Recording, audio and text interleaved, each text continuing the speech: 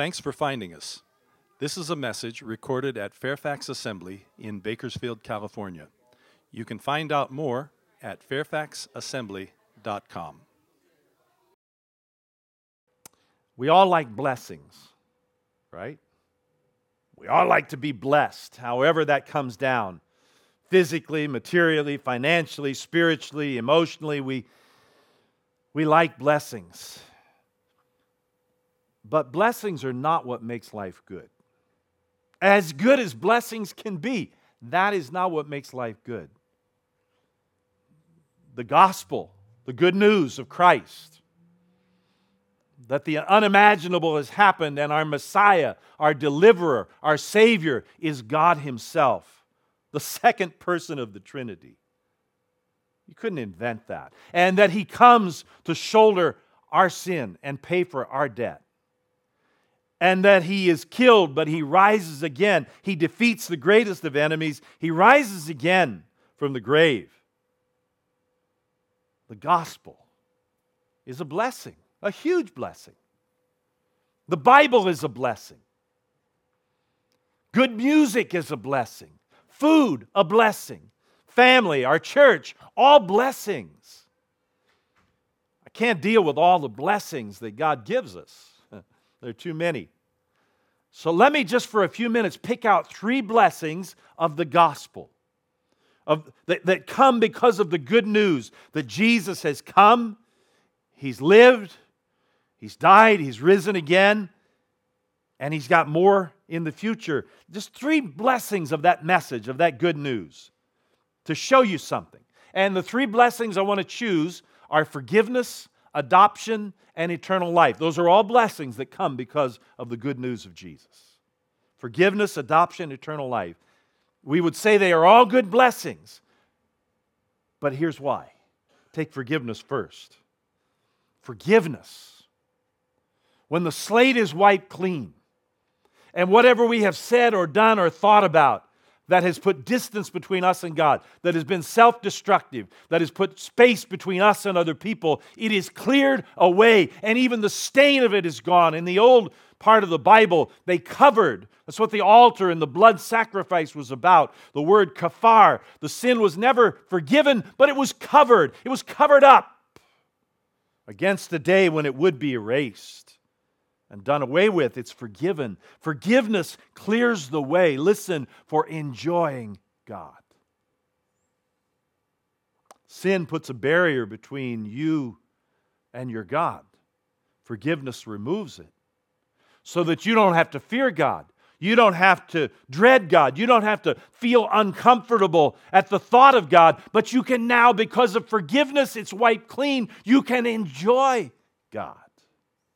You can be part of the relationship that is Father, Son, and Spirit. You get invited into that. Forgiveness clears the way for you to enjoy God. Adoption. Adoption is the focus of the message. We think sometimes that forgiveness, that I just mentioned, that's the important thing, or repentance, or conversion. Or if you're a real Bible student, justification is the thing. But those are not the thing. Those are not the goal that God has set for us. Adoption. Adoption by Him, once complete, gives you full and free access to the pleasure and the presence of God. When you realize, I've been adopted by the King,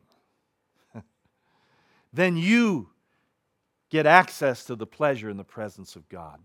Eternal life, another important part of the gospel that we talk about. But eternal life becomes the everlasting enjoyment that never ends of Father, Son, and Spirit, and you're right in the middle of it. Let me start to pull this all together by saying God is what makes life good. It's not the blessings. God is what makes life good. And everything is leading you to that good God. Forgiveness, adoption, eternal life, it all leads you to the arms of this relationship that you and I have named God. There's an emblem on the front of the pulpit There was a young lady that came a few weeks ago and she told somebody, "Ooh, I think that's a Satan symbol." Not quite. But there are three interlocking fish, Father, Son, and Spirit, surrounded by a circle. And what the desire of God is to put you right in the middle of that. That's what God wants. And everything is leading to that. It all leads you into God.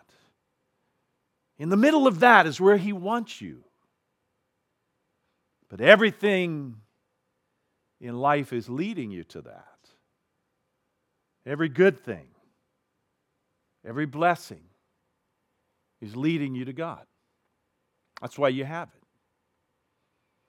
The enjoyment of children, yours or somebody else's, or music, or what you read, or the taste of good food, or the sight of birds flying free, or the fragrance of flowers when they're fully bloomed out.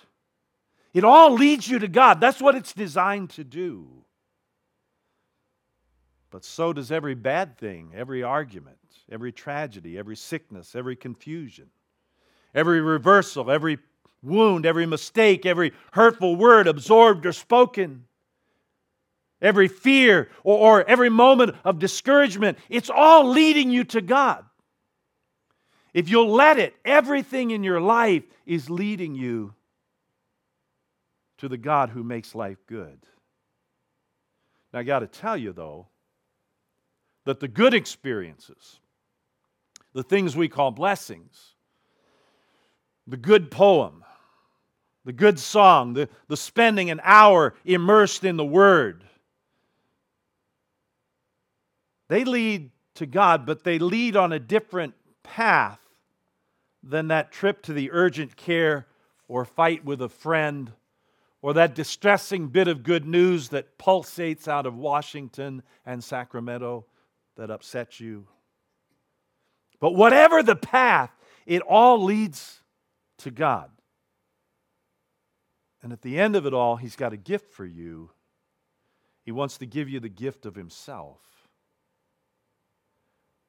Let me get just personal for a minute. Somebody in this room, 2 or 3 weeks ago, we were talking about something else and made an offhand comment along the lines of, and it wasn't meant maliciously, and I didn't take it that way, but they made an offhand comment along the lines of, it would be good, we probably need to focus more on souls. And the person said it and didn't dwell on it, and that's why I say I think it was just offhand. But I found myself thinking about that. We need to focus more on souls. My soul, your soul, lost souls, wounded souls. And it led me to what Paul was thinking as he was focusing on souls in his letter to the Romans, chapter 9. And he's focused on souls so intently that it's causing him anguish. I imagine he can't sleep. He can't seem to think about anything else for the next 3 chapters at least.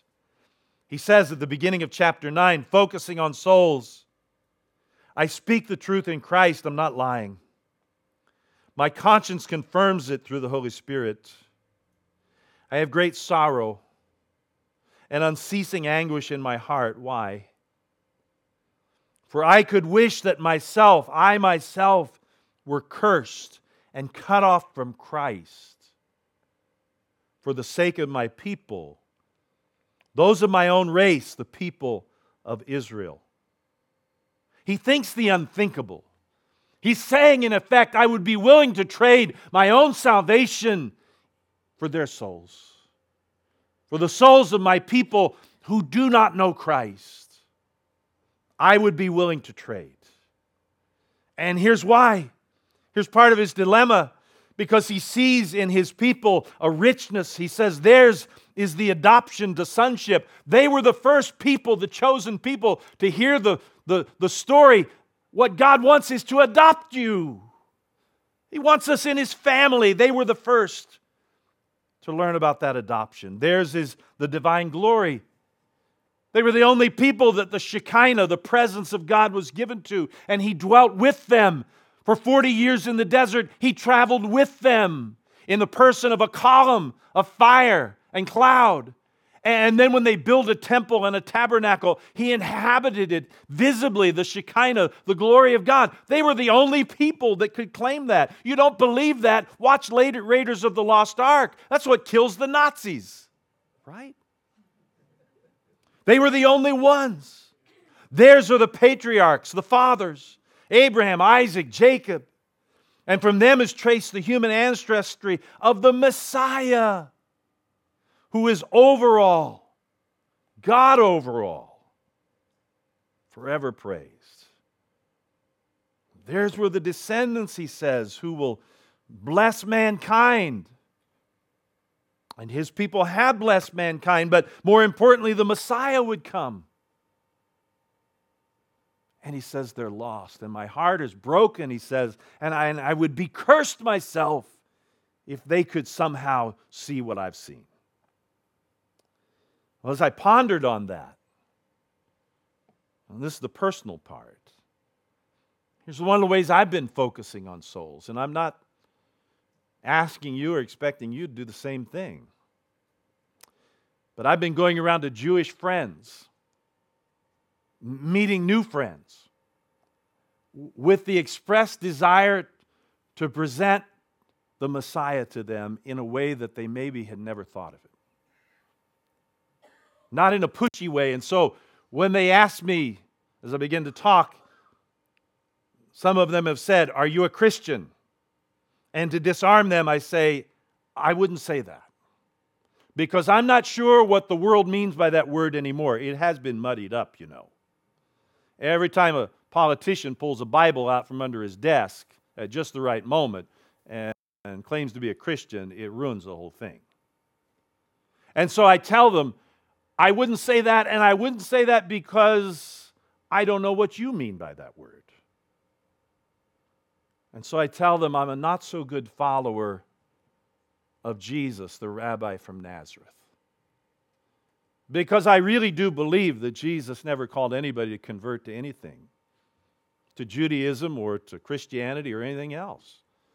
At least the way I read it, all He asks is that we follow Him, become His disciples, His apprentices. Follow me, and let's see where this goes. See if I don't change your life. See if the quality of your life doesn't change. See if your thinking doesn't change. See if your family doesn't change. See if your future doesn't change just because you go where I go and you do what I do. And so I tell them, I'm a not-so-good follower of Jesus. That's who I am. In the hopes of helping them to see that He really is the Messiah. And that the unthinkable has happened. The Messiah that everybody has looked for turns out to be God Himself. Well, that's what I've been doing. Because somebody said to me, we need to focus maybe more on souls. What I hope is that you get that same passion in the year to come. The passion of this rabbi from Tarsus, Paul. A passion so strong that he says, I would wish I would be accursed if somebody else could find Christ. I hope in the year to come, you're able, like Paul, to feel about somebody else like he felt about those people. And in showing you that everything leads to God, I want each of you this new year to lead somebody to your God. That's my prayer. That's my hope. I want you to ask for Paul's passion. You know, we talk sometimes, and there are characters in the Bible that prayed for a portion of Elijah's passion. I want you to do the same thing for Paul. God, give me that kind of passion. Maybe a little short of it. Maybe you don't want to pray, God, let me be cursed so they can be found. I don't know that I could pray that strongly. But maybe a little short of His passion. You pray for that. And that in this year to come, that passion will cause you to lead somebody to Christ. Next week, we're going to start to look about how prayer and caring and giving and fasting can lead you to God. And you will be closer in this year to come to Him than you've ever been before. By praying and caring and giving and fasting. Closer. Well, when I was very young in ministry, I did not know how to conclude a message. And so sometimes I would say, well, that's about all I've got to say on that. And here, not so young, I find myself saying the same thing. For now, that's about all I've got to say on that. I want you to stand with me. As we stand really on the edge of a brand new year, what opportunities, what chances we're going to be given. What gifting we've been given. What a Christ we've been given. And we have an opportunity to change somebody for eternity. I want you to begin now to think and say, God, show me one. Show me just one. One person that maybe in this year I can have enough passion to lead them to you. Maybe He'll drop somebody in your thinking right now. Maybe it'll be a year-long project. Maybe you'll reach the goal by February and then He'll have to give you another. That wouldn't be so bad. So, Father, here we are. You've invited us into a relationship with you and your Son and your Spirit. We don't even know what that means. Only you know what that means. But we know it's very good. And it's way beyond what we have any right to ask or expect. But in your goodness, Lord, in this year to come, help our eyes to be open to see that everything that's happening in our lives, everything that's really happening in the world, is somehow engineered so that we're led back to you. We're led back to you.